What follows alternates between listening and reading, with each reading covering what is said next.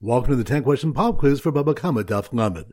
Number 1. Which stuff do we learn that if a man tries to give the public a different path through his field, what he gives they get, but the old path does not become his? That's on Daf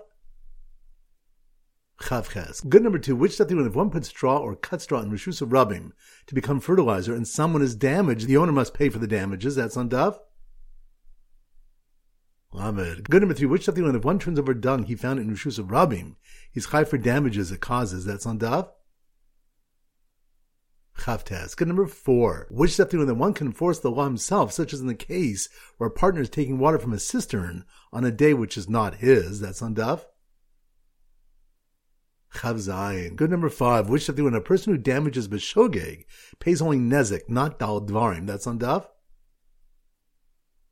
Chavav. Good number 6. Which stuff do you learn if someone tripped over a jug left in Rishus of rubbing and broke it, he doesn't have to pay since it's not the way for a person to focus on the road as they walk? That's on Daf Chavzayin. Good number 7. Which stuff do you learn about the permit to take straw which was left in Rishus of rubbing? That's on Daf Lamed. Good number 8. Which stuff do you learn if a man pulls out his ox from under an attacking shore and the attacking shore dies, the man is putter from payment? That's on Daf Chavches. Good number 9. Which stuff do you learn that one who wants to become a chassid should learn Maseches Nezikin or Pirkei Avos or Maseches Brachos? That's on Daf Lamed. Good. And number 10. Which stuff do you learn about Rabbi Meir's Kal Vachomer on why an animal should become a muad if it damages 3 times on the same day? That's on Daf